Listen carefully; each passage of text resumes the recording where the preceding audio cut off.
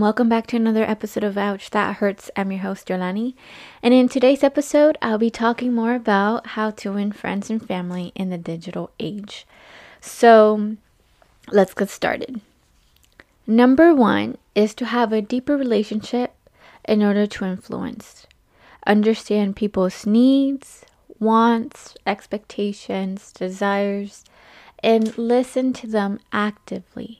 Be curious. Understand what they want. Come from a place of curiosity. So whenever that happens, you will build a deeper relationship. People will feel that you eventually care for them. You have an interest in them and want to know more about who they are as a person. So that's that. Number 2 is that when you are arguing with a person, understand that that's not going to take you anywhere. You have to come from a place of understanding and avoid saying these words, "You are wrong." So don't be the type of person that gets frustrated and upset and because it's not going to take you anywhere. So that can go in so many ways. Whenever you are arguing with your parents or when you're arguing with your sibling, make sure you don't tell things like you're wrong and I'm right. Because understand that no one's right or wrong. It's just that you two have differences. Number 3. In the digital age, it is important to come clean and understand that you have made a mistake. Understand that you have to apologize, because if you don't do that, then the public or people are going to think that you don't care about that. You don't care about your doings. They don't care. You think that they're going to think that you don't care about the effects and you don't care anything but yourself. So understand that if you have made a mistake, you have to apologize for your wrongs. So that is an important thing. And if you don't, then people are not going to really believe in you. They're not going to trust in you. And there was a clear example.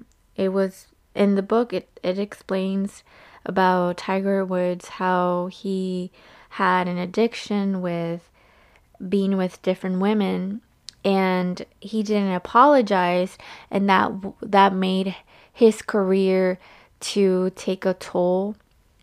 His career then became very unsuccessful because he didn't apologize. He did not speak on his wrongs, and people thought that he had he really didn't care. So that was an issue. So the earlier you can come clean, the better it is for you. And also, whenever you come clean, be honest and don't just say it because you think if you don't do it, then you're gonna be a failure. Do this because it comes from your heart.